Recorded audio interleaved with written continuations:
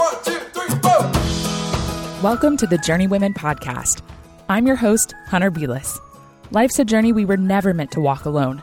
We all need friends along the way. On the Journey Women podcast, we'll chat with mentors about gracefully navigating the seasons and challenges we face on our journeys to glorify God. On today's episode of the Journey Women podcast, I'm chatting with Dr. Sandra Glahn about women with a past. We revisited the sexualized, vilified, and marginalized women in the Bible. You'll find this conversation a helpful tool for your own personal Bible study, and I think it'll be an encouragement to you in your personal life as well. So you'll know her a little better. Dr. Glahn is basically a baller. There's no other way to put it. She teaches on-campus classes at Dallas Theological Seminary, as well as an immersion course in Italy on medieval art and spirituality, and immersion courses in writing and in worship. Dr. Glahn is a multi-published author of both fiction and nonfiction, a journalist and a speaker who advocates for thinking that transforms, especially on topics relating to art, gender, sexual intimacy and marriage, and first-century backgrounds as they relate to gender. I cannot wait for you to hear from her today, but you know before I do that I want to tell you about the sponsors that help to make this conversation possible, HelloFresh and Skylar. Skylar is a self-care lifestyle brand that creates perfumes and candles with natural ingredients. Their philosophy is to use the good and lose the bad. Skylar perfumes are made from natural ingredients and are free of parabens, phthalates, and other potentially harmful chemicals. Each perfume is consciously crafted with a blend of real flowers, fresh fruit, and essential oils to create great scents that aren't overpowering. I love the aisle scent because it's just the right amount of fresh to spruce up any space without just going over the top. You can check out their website to use a fun, interactive quiz to help you find your perfect scent. Check out their 4 scents: Arrow, Coral, Isle, and Meadow. For a limited time, Skylar is offering Journey Women listeners this sample palette to try all 4 scents with free shipping, plus earn a $20 credit towards your next full-size perfume purchase. Try Skylar risk-free with their happiness guarantee that offers free returns within 30 days. Just visit skylar.com/journeywomen. That's SKYLAR.com/journeywomen. Now, on to my conversation with Dr. Sandra Glahn. Welcome to the Journey Women podcast. Thank you. I am so excited to have you on the show today. I got your book in the mail from your, I guess, is it your publisher or is it your publicist? Probably the publicist. Publicist, that's right. And I was at TGCW last week, Dr. Glahn, sitting in a class, like a breakout session on women in leadership. And they mentioned your book from the stage. And I was sitting in the back like, yes, I get to talk to her like next week. That's fun. Very fun. Yes. And you are an author. You're a leader. You're also a teacher at Dallas Theological Seminary, but I'd love for the listeners to get to hear a little bit more from you about who you are and what you do. Sure. Well, I am the 4th of 5 kids, and I wanted nothing more than to grow up and be a mommy of a big family that had awesome harmony on road trips, just like our family did. But that was not what the Lord had for us. I married my high school sweetheart, and we thought we were going to have a big family, and he's going to be a pastor. And the Lord kept closing doors for him to be a pastor, and he kept closing doors for us to be parents. And, you know, you look back on that, and I remember my dad often saying, you want to make God laugh, tell him your plans. I'm sure you've heard that. And, you know, who actually lives the life they think they're going to live? Right? Yeah, not me. Right, exactly. So I didn't really have any other vision for womanhood. You know, I had idealized motherhood, which is a good thing to uphold, but I had gone sort of the opposite extreme and didn't have any other vision for what, you know, God's view of woman was. And so my infertility, it spanned 10 years where we had 7 pregnancy losses, 3 failed adoptions before we finally adopted our daughter, who's now 23. So this is, you know, this is just the foundation of sort of where my ministry went. But it sent me back to Genesis to relook at the entire Bible to ask, where did I miss this woman thing? You know, where did I get off base thinking there's only one ideal plan? Which, can you imagine how I would have sounded to singles? Like I just didn't, you know, I only had one view. And so as I look at what it means to be made in God's image and I'm seeing things like, yes, multiplying was a partnership job, but so was having dominion. You know, and at the end of Revelation, they're reigning together. So what does it mean to be a woman who is not, a radical feminist, but who also has a high view of women doing something other than motherhood? And so, because that really was for a number of years, where I was, and I didn't want to just live marking time, sort of like if you're a single who wants to be married, just waiting for the guy and not living your life, right? I didn't want to be just living my life waiting till I could be a parent. Yeah. Totally. So, and I had a boss at a financial services company who sort of saw in me an ability to write. And so he spent some of the company money to send me to seminars and to study with best-selling writers. And I really loved it. And so I was mostly writing corporate stuff, policy manuals, that kind of stuff.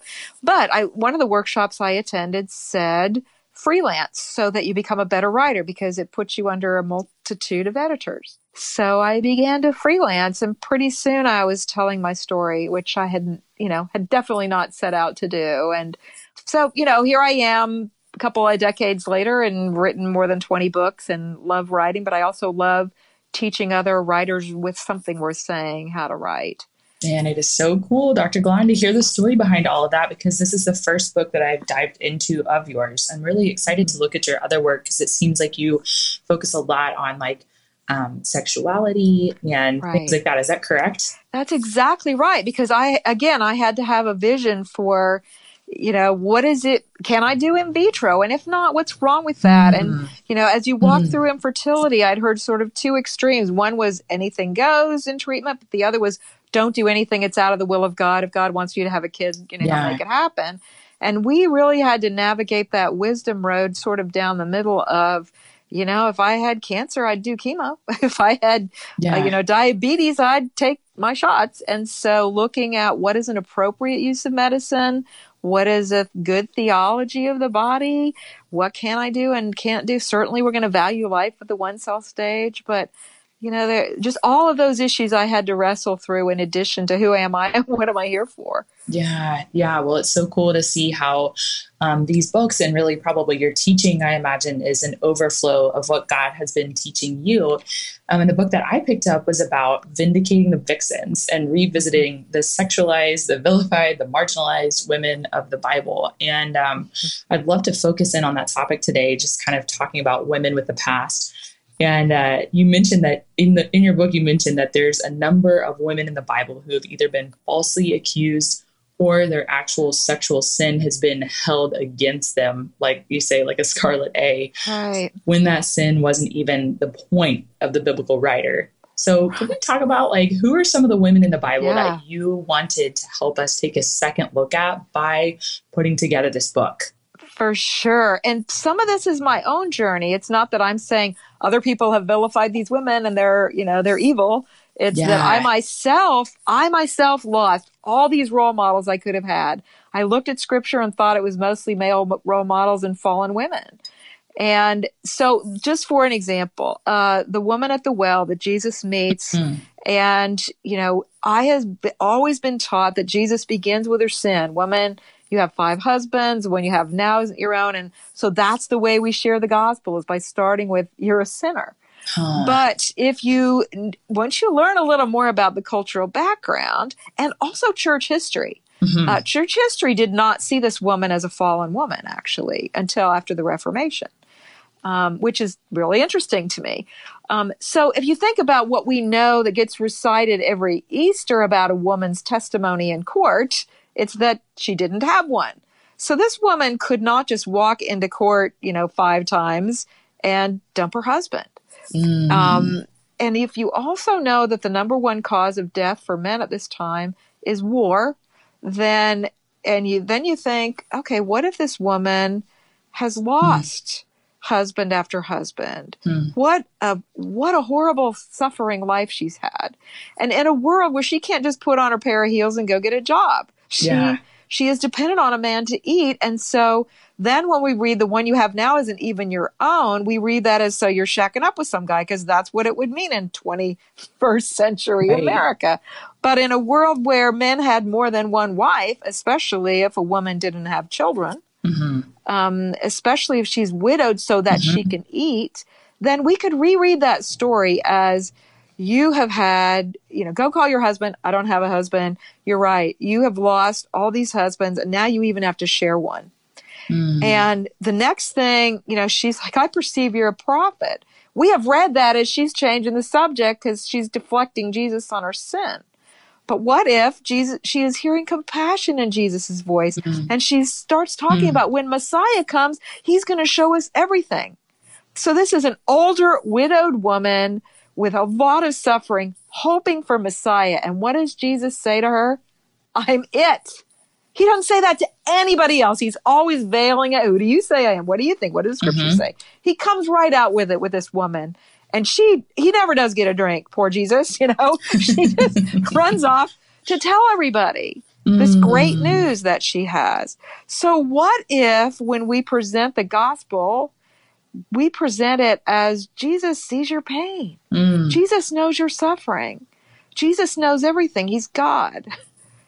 It doesn't change how we view the whole book of John, where the book where the story appears in John chapter 4. I mean, we've always sort of seen that Jesus is God, but we've really missed his approach to people, I think. That is so good, Dr. Glahn. So I admit, I normally read all of the books before we do the interviews. Well, I thought that I could take your book, just like I've taken every other book, and read it in a few days because I'm kind of a voracious reader. And that is not true. Your book is dense. I am underlining everything and really, truly having to take my Bible out and study alongside your writing. Yeah. It's not that it's not interesting, that it's hard to take in. It's just a lot of information and differently presented, like you're saying, than the way in which I've heard things or read things in the past. And so I just want to say that I didn't make it to that. And it's just so cool to hear you describe that. I would love for you to describe, what is it that we miss out on when we're reading these stories, the women of the Bible, the women with the past, if you will? What do we miss out on when we read them incorrectly? Yeah, that's a great question. And I think to answer that, I have to pull the camera back a little bit and say, this book, I'm the general editor of a compilation where I asked 14 different scholars to do a chapter on the person of their specialty. So they didn't know about each other necessarily. But so, for example, Tony Malouf, an Arab scholar, writes about Hagar. And he sees things in the promises to Hagar that those of us in majority culture don't see because we're reading it pretty much siding with Sarah. But the African-American church, saw it through Hagar's eyes. They saw it through the eyes of the slave, and they saw those promises God made, and that God hears her, and he's the God who sees. They read it very differently. And so one of the things that surprised me as each of the chapters came in, I thought we were just vindicating these women, but the authors had the wisdom to go one step further and say, so what have we missed? By reading this in the story, we're missing something the author's intending for us to see. And over what we've missed is God's heart for the marginalized, God's heart for the powerless. Take Jesus's genealogy. We think that's about all these women who commit sexual sin. And so, okay, it's cool that we teach grace, but we could do that with other people in the story like Judah and David, Solomon. There's plenty of sexual sin in there. But if you look at what, say, Matthew is doing when he writes his genealogy, he is setting up Jewish readers to have their minds blown that Gentiles are essential. Not just part of the promises and peripheral, but you don't have Jesus unless you have Tamar, a Gentile. Bathsheba is the wife of Uriah, the fill in the blank, Hittite. Yes. Right? Ruth is from Moab. Right? I mean, so each of these people are not just Gentiles, but they're some of the worst possible kinds of Gentiles.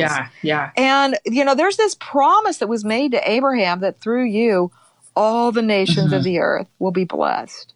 And Jesus is the king, not just king of the Jews, essential as that is.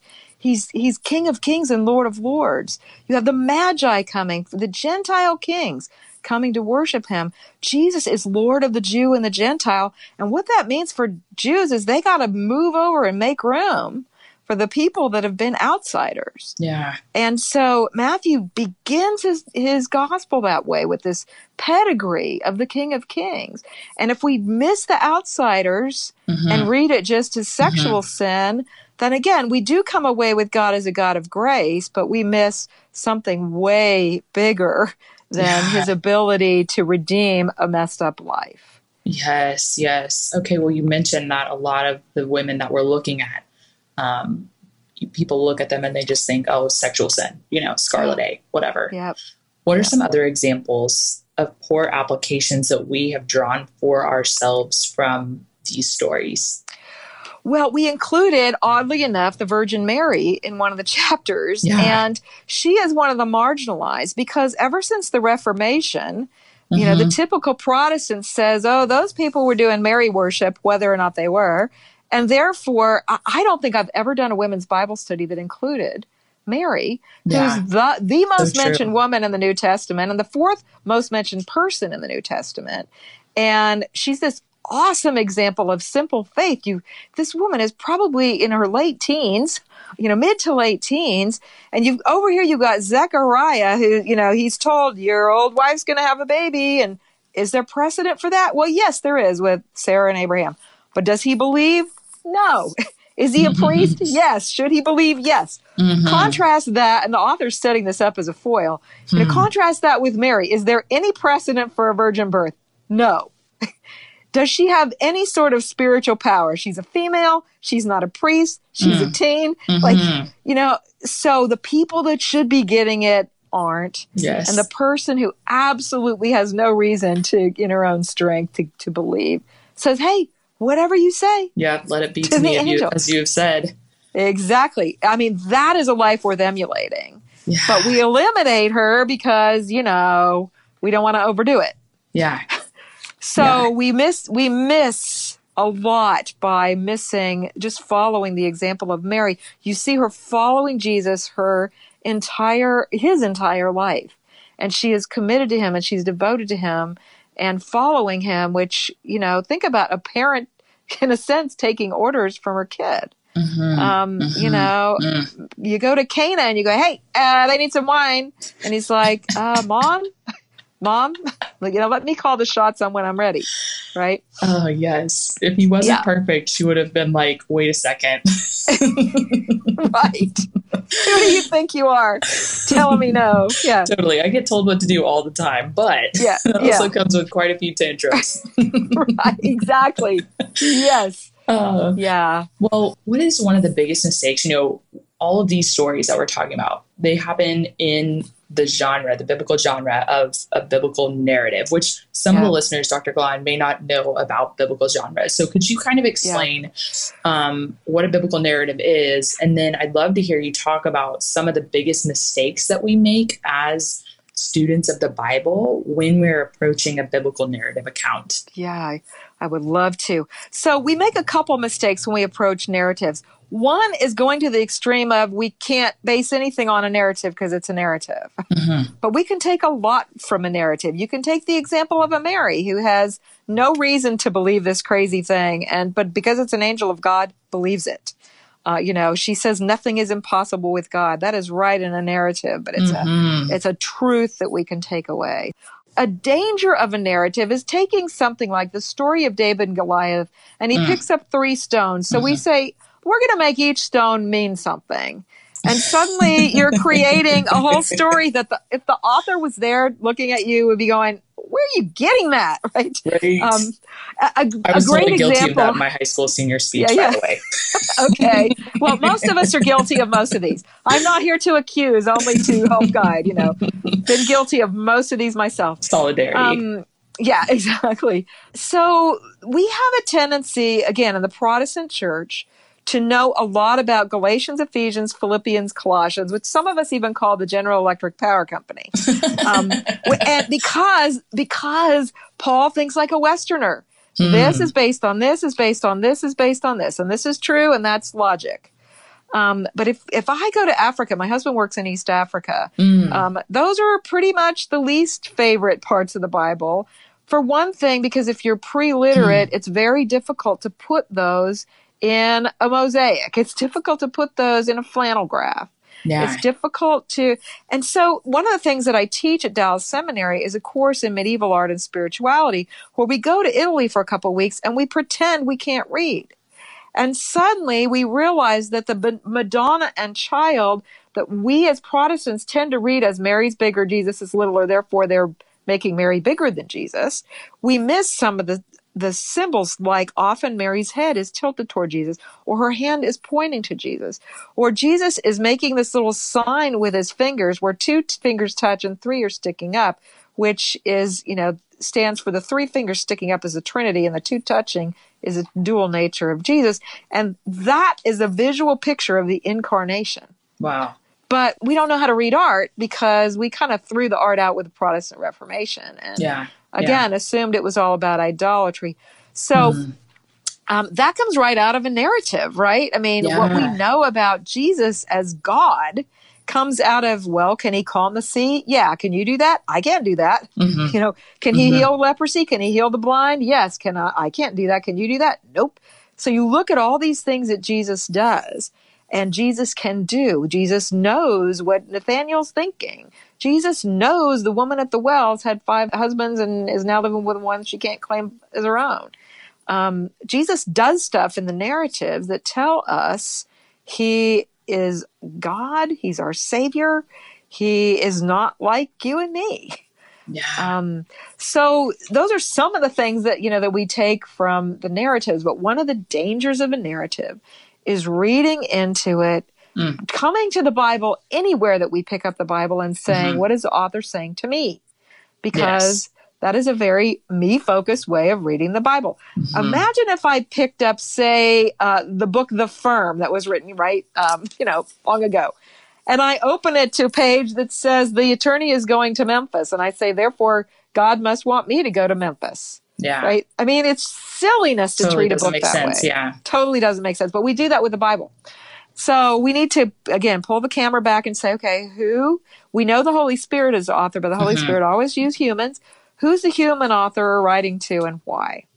And often we get a why in the, in the beginning. Yeah. The book of Acts, most excellent Theophilus, you asked me to sit down and create an account of all the things Jesus did and the disciples. So here goes. So we have to first know who's the original author. And then we have to look at what are some ways that the culture's different from our own. And that might, it's a wonderful time to be reading backgrounds because there's been not only an explosion of archaeology, but the internet means that all these scholars that didn't know about each other are suddenly finding each other. And there's been just an explosion of data. And honestly, that's a big part of why Vindicating the Vixens came about. Because a lot of these background information pieces we didn't have. Yeah. We suddenly have that make a lot more sense. That's so cool. I love how you also included in your book 6 questions that we can bring to the text so that we can help avoid some of the misconceptions that we make when we're approaching a text. Do you remember what those are? Yeah. Well, I have them in front of me. And sometimes people hear the word genre and go, oh, that sounds really academic. Yeah. And yet we use genres all the time. Dear John. Yeah. Dear John means she's breaking up with you. Once Upon a Time means get ready for a fairy story. Absolutely. Okay. And They Live Happily Ever After means it's the end of the fairy story. So we have all these markers in our own speech for how we tell stories. And even understand the way what we're reading or taking exactly. Yeah. Poetry, usually, the margins are way smaller. And you come to Psalms and Proverbs and you see something very similar. So the first thing we look at is what does the text actually say? So if you look at the text of David and Bathsheba, for example, it never says Bathsheba was, hubba hubba trying to catch the king's attention. Right. It says the king, when everybody else is out at war, he's looking down into her courtyard. And it doesn't say she was bathing. It says she was washing. And if you think, again, ancient Near East didn't have bathtubs. Right. Even if you think about our own soldiers in the Middle East, when they do a baptism, they have to create in the sand with garbage bags the equivalent of a bathtub because they don't exist. Yeah. People take spit baths in this part of the world. Water is way too precious. Totally. And so she's most likely not bathing with nothing on. She could just be washing her hands and feet, but he is, being a bit of a voyeuristic kind of guy. Yeah. And, Tom. Exactly. Now, I was in Mexico in a poor village where a guy was bathing in a barrel. Do you think I stared? Of course not. I walked by and pretended I didn't notice. I think that's what a gentleman would do. Even if she had been trying to seduce him, which the text doesn't say she was, he should have turned the other way. But instead, it's the word sent keeps appearing. So that's another thing. You start looking at, what are the little details in the text? Mm-hmm. What do I observe in about the text? I see David sent, and it doesn't say he sent a soldier. He sent soldiers. In fact, when he asked, who is this woman? Their response to him is kind of like, she's the wife of one of your mighty men of valor. And if that's not enough, like her dad is one of your advisors, i.e. David, what are you thinking? Yeah. But he still sends men for her. And then if you think about if her husband is off at war and the king summons her, what do you suppose she thinks? She's probably thinking, I'm going to lose my head if I don't go. Yeah. Not only that, my husband has probably been killed in battle. Oh my gosh. Right? Be sort of like the police officer showing up at your, right? That resonates with me as a mill spouse. We have a lot of mill spouse listeners. Yeah. Of course you're going to go. It would never have crossed her mind that there's anything sexual going on here. I think she's probably bracing herself for the worst. And of course, going to the commander in chief. And then, he helps himself to her. And we don't even notice things in the text. Like it said, she grieved for her husband. This is a great injustice. And also, I think one of the things that we've learned, Me Too has helped us really see this, but really kind of started with President Clinton, just a bigger acknowledgement that when there's a big difference in power, we see this with a counselor and a patient, with a doctor and a patient, with a pastor and a parishioner. There's something about power that makes you more responsible because people are more vulnerable if they're under your power. And if your husband's commander-in-chief summons you, that is not an equal power structure when you show up. No, it's not. Especially speaking from a rank structure, that is our lifestyle. No, if I got summoned by the colonel, it'd be okay, I've got to go. Right, exactly. So then if the colonel starts messing you, you are in a terrible dilemma. Yeah. It's a terrible dilemma. So again, we love David, and so we want to read the story that it's Bathsheba's fault. There is nothing in the text that suggests that. So then you ask, what does this text mean to the original audience?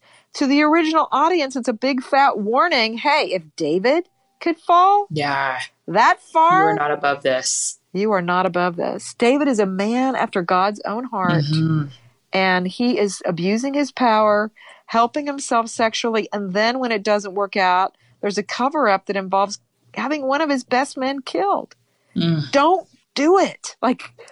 That's how it would have sounded to the original audience. Yeah. They're not blaming Bathsheba. They're like, whoa, do not abuse power. Yeah, for sure. So, what's timelessly relevant in this? It's more about power and abuse and sin and crime than about a woman who's trying to seduce a man. Yeah. And then Dr. Glahn, it also strikes me how, it just magnifies God's grace in David's life. You're like, oh my word, we can think that David's just this, a man after God's own heart, killing the game, and when you think about the fact that it could potentially be that he raped Bathsheba. Exactly. You think, golly, God's grace is so abundant. It makes you want to cry. And then you start to see other people differently when they've made a mistake that some of us might consider just unforgivable. Exactly. So we have read grace into the Bathsheba story when we've assumed that Bathsheba was seducing David.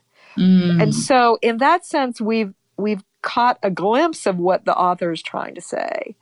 But we have still sort of blamed women and made men not responsible for their behavior. Women have to be responsible for men's lust. I mean, that is messed up. No, yeah. So turn that around to, what power do I have? How am I using it? Am I right? It's a very different narrative. Yeah. Very much so. And then I think the grace is even magnified all the more because it's like he needs it so much more abundantly in that case. This isn't two people that fell in love and had an affair. No. This is a guy who wanted what he didn't have, and he took it and then he killed to cover it up. That is so evil. Yeah, totally. I know you guys are loving this conversation with Dr. Glahn as much as I am, and because of that, I want to tell you about the other sponsor that actually helped to make it possible, HelloFresh. HelloFresh is a meal kit delivery service that shops, plans, and delivers step-by-step recipes and pre-measured ingredients so that you can just cook, eat, and enjoy. You can make family dinners everyone will love with HelloFresh's picky eater, kid-tested and approved family plan recipes. The best! Anyone can feel confident when cooking with HelloFresh because they provide these simple recipes outlined on pictured step-by-step instruction cards. My 3-year-old Hadley loves helping me with these meals. Don't worry, you won't spend all night in the kitchen because the recipes only take about 30 minutes, which is max in our house. Get out of that recipe rut and start cooking outside your comfort zone by discovering new delicious recipes in each week's box. For $30 off your first week of HelloFresh, visit HelloFresh.com/JourneyWomen30 and enter JourneyWomen30. That's HelloFresh.com/JourneyWomen30 and enter JourneyWomen30. Now, back to my conversation about women with a past with Dr. Sandra Glahn. Do you have a favorite? Do you have a favorite vixen? Yeah, Rahab is my favorite. Could you share a little bit of her story with us? Yes. So Eva Bleeker was the author who looked at Rahab, and I had never noticed, again, you have Rahab as a foil in the same way that as I was describing, Zechariah versus Mary in the past, you have these spies who have had a front row seat to all the miracles of God, right? 40 years back, he parted the Red Sea, and there's been manna and quail and, shoes that didn't wear out. And the last time we were in the village of Shittim, the men were committing immorality, and God was doing some serious judging of them. And so the story of Rahab picks up in Shittim, which is sort of like today with the name Harry Weinstein. Like, imagine it was like, so I was in Weinstein's office, your audience would go, wait, what? And that is the effect that setting this story in Shittim would have. And that is where the spies are sent out from. This place that the last time we were there has been an awful immorality. And where is the first place they go? They go to Rahab's house. Wait, what? Yeah. Like, read between the lines. And Rahab, instead of them giving this awesome testimony to Rahab, she's the one going, I've been hearing about your God. I heard what he did 40 years ago when he parted the Red Sea, and everybody is terrified of him. And basically, what do I have to do to believe in your Yahweh, Elohim? She uses 3 names for God. She is just completely ripe for the gospel. And, she's hiding them. She's lying for them. She's doing everything she knows to do to side with them. And, why are we remembering then that she was a prostitute? Yeah. Like, whoa, this woman risked it all. And so afterward, what's so interesting is she's been told that we're going to spare you when we come to destroy your city. God has told them in the conquest, you need to take these cities. And we get this fear that, wait, is God doing genocide? And then you have this story of this one person who believes. And it suggests that God always spares the one who's willing to believe. These people have, if she's heard for 40 years what God had done for Israel, these people know. They've been hearing about this God. It's not like they've never heard. Yeah. And we don't know that God didn't spare a whole lot of other people. We just have this one story that tells the kind of God that he is. Yeah. And what I love especially about this story as the army is coming and Joshua sees this shining creature with a sword, which is an angel, he says, whose side are you on? And you expect to hear, well, why yours, Joshua? Well, what do you think? I promise, but it's not. The answer is God is on God's side. So again, we have this idea of Jews are in, Gentiles are out. But from God's perspective, it's no, the one who believes in me is in, and the one who doesn't is out. I am for myself, not because I'm an arrogant God, but because I know that I am the best thing for you. Yes. And so I had not noticed that important part of the story till Eva Bleeker turned in that chapter. Wow. That is so cool. Well, you mentioned that, when you say the one who believes in God is in. how does revisiting these women of the Bible give us a better understanding of the gospel of God's grace? Yeah, we were seeing in them grace, but we thought it was grace for sexual sin, which certainly God has. But it's so much bigger than that. It's mercy for the person who's displaced. Mm-hmm. It's concern for the enslaved person who's thrown out. It's, here's Sarah probably thinking, hey, I got the child of promise. Don't you mess with him. Like, no teasing him. And it says that Hagar gets kind of cocky, but it also says Sarah's abused her. Yeah. And so we think, okay, if Sarah's the one who's got the child of promise, then it doesn't matter what she does to Hagar. Yeah. And that is not true. Mm-mm. And I think that has ramifications, honestly, for what we think of as Israel today. Because God never gives any nation a blank check that, hey, if you're on my side, no matter what you do, it's okay. Yeah. And we're in danger of having that attitude sometimes. Right. And it's not for Israel's good. It's not consistent with the text either. Right. Yeah. We want what's best for Israel, right? Yes. And we want what's best for our country. We want what's best for our people. And God has a heart for the vulnerable. And you think about Proverbs 31, we're so familiar with the text about the godly woman. But before you get to that, there's a verse about speak up for those who are voiceless. Like, that is part of why most Christians really hate abortion. You have this voiceless child in the womb, defenseless. It's our job to stand up for that child. But then we tend to only speak for the, aborted kids. It's like, there are a whole lot of other people who are looking at euthanasia, people, life at any stage. We need to value the voiceless, the homeless, the displaced. Absolutely. Do you have any encouragement for the woman who's sitting here thinking, listening to this, that she identifies more with these vixens in Scripture, the women with a past that have been misperceived by other people? Like, do you have any encouragement for how they could share their own stories without fear and without shame? Yeah. Isn't it interesting that when Peter is talking to wives who are married to disobedient husbands, he encourages them to be like Sarah, who was without fear. Courage. We sometimes teach people that courage is for men. Courage is for humans. And so the first thing I would say is have courage, sister. God is with you. And I am with you. I am with you is one of God's favorite things to say when people are facing difficulties. But the other thing is, as somebody who revisited the text and came away saying, God has a grander vision for women than I thought, then immediately there are people who worried that I was becoming a feminist. And I didn't want to be, a radical feminist. That wasn't what I was going for. But one of the things I discovered in that process was it's better for me to defend other people than myself. So if I say, look, the scriptures say I can do this, people hear it as you're seeing that in scripture because it's what you want to see. So if instead I would look at somebody else who's being limited by people and defend her, then it went over better because people would see I had nothing to gain. If somebody, for example, is identifying with Mary at the feet of Jesus and a Martha is saying you need to be doing the domestic thing. I'll give you an example. I was in a church where a woman, for the first time, married woman, felt like God was leading her to go on a short-term missionary trip for the first time in her life. And her husband thought it was awesome, but her mother did not. Her mother said, your job is at home. Yeah. And she said, Mom, it's just 2 weeks. My husband's happy to be a parent. Really, I think God is calling me to this. And it was very much the Mary and Martha story. Your space is doing, cooking.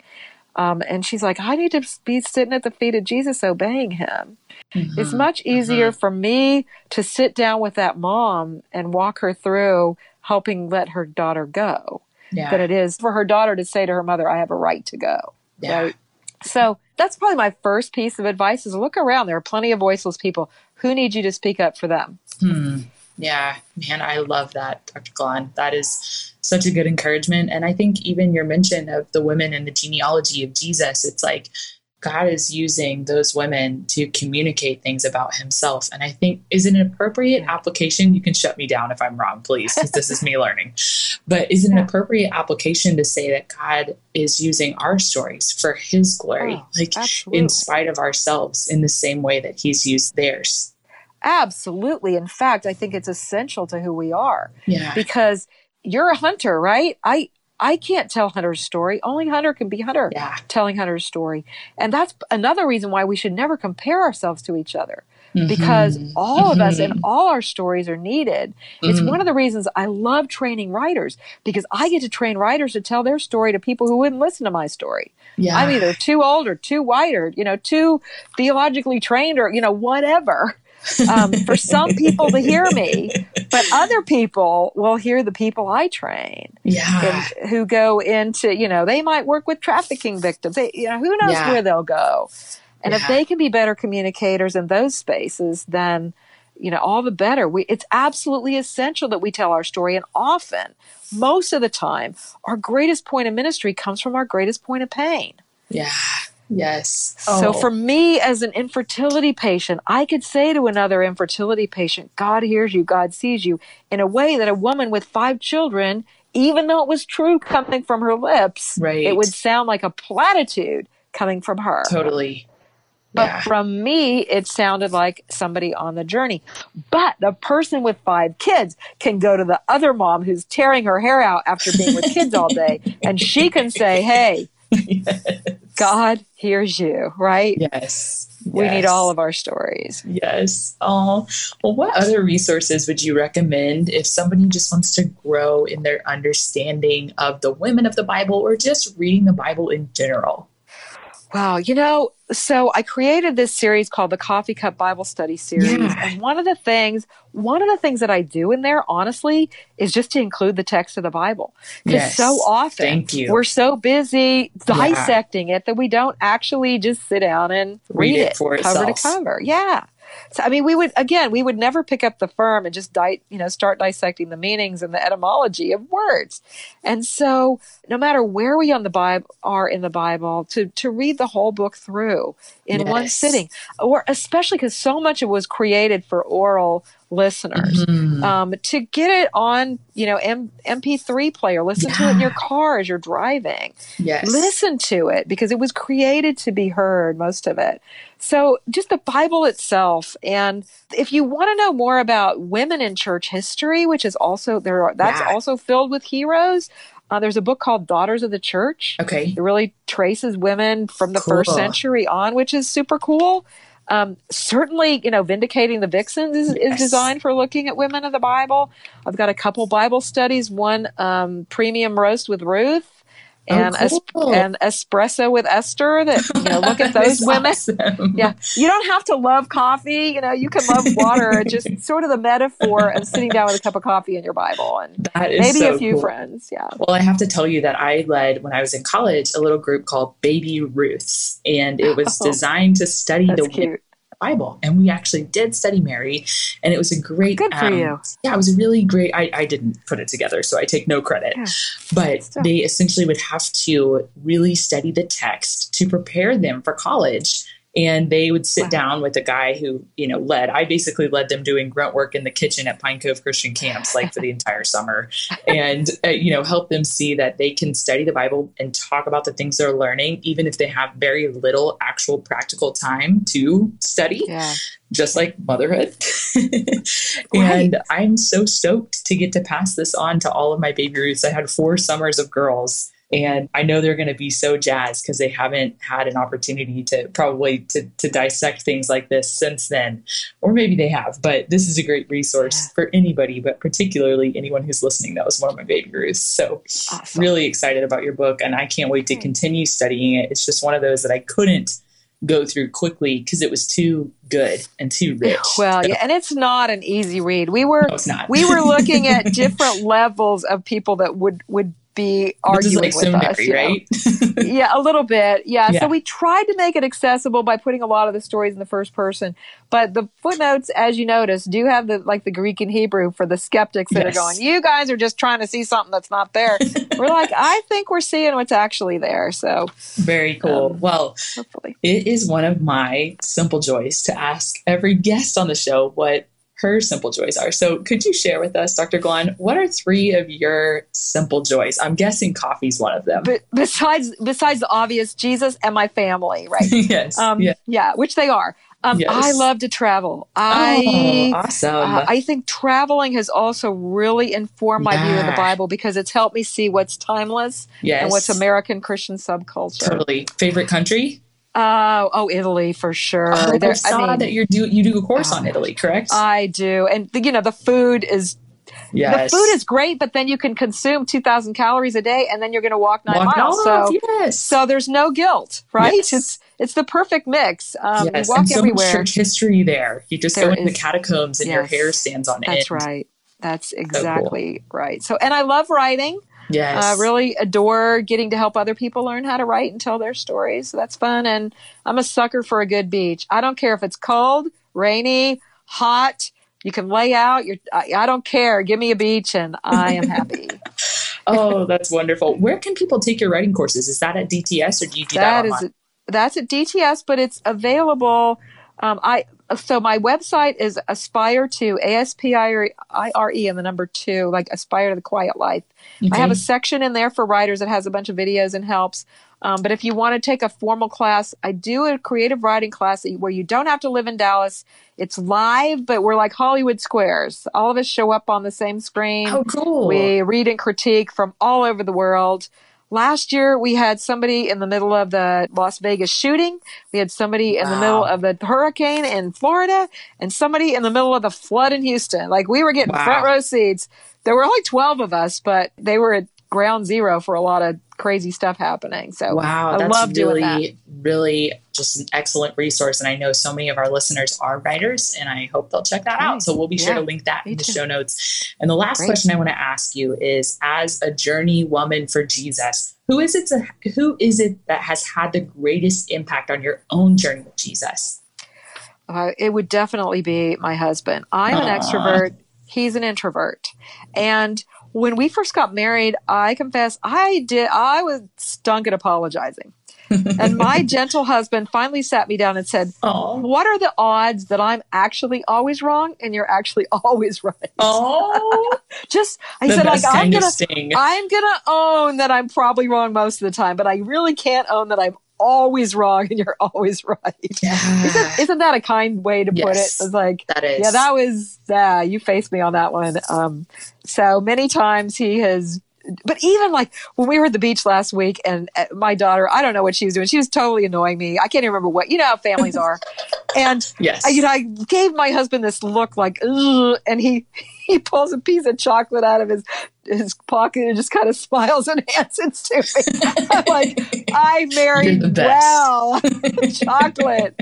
I can tolerate annoyance for the rest of the day. Oh, that's so wonderful. Can you share where he works in East Africa, or is that something that... Yes. So he is the East Africa Field Director for East West Ministries. And basically how that works is they are at like the 3rd generation of Christians. So they don't need Americans living on the ground for the most part. They are pastoring. They're doing a great job, but they don't do spreadsheets. They don't do 5-year plans. And that's where he comes in. He can help them come up with a sermon series. He can help them learn how to study the Bible better. So he flies in about 3 times a year for 2 weeks and does all that FaceTime with them, does conferences or whatever they have asked for. Cool. They're directing what they need. So we're not building orphanages. We're emptying orphanages. Where there's an orphanage, we're trying to find family members who we can take the same amount of money and supplement their income so the kid is not in danger of being exposed to a predator. Yeah. And also always has a home. You don't graduate at 18. Yeah, totally. Yeah. I asked selfishly because my brother and sister-in-law are in South Sudan right now. And our two best friends, Brooks and I, married best friends, which is really convenient and wonderful. They actually were in South Sudan for a very long time. And my mentor from college is in Uganda. So I just have a lot of ties over there. Fabulous. And that's really cool to hear that. And I also took particular notice because my sister-in-law worked with IJM that all the profits of your book go to a wonderful missional organization called International Justice Mission. So everyone should go buy the book. We'll link to it all in the show notes. And Dr. Glahn, I am so thankful for my time with you today. I feel like I have just been sitting at your feet, and I wish I could come do that at DTS like every single week. Hey, you can register from afar. But anyway, it was great talking to you. You asked great questions about important stuff. So blessings to you and your listeners. Awesome. Y'all, I could have sat and talked with Dr. Glahn all day. So much goodness packed into one conversation. This episode was edited by Chris Mann of Podshaper. You can find the details on everything that Dr. Glahn and I talked about in the show notes at journeywomenpodcast.com. If you want to talk more about the topic of women with a past throughout the week, you can join us over at Journey Women Podcast on Instagram or Facebook. And lastly, if you are enjoying these conversations, I would love it if you take a few minutes to leave a rating and review on iTunes. This just helps us connect with other women on their journeys to glorify God. It's such a joy to journey with you all. Can't wait to see you here next Monday. Have a great week.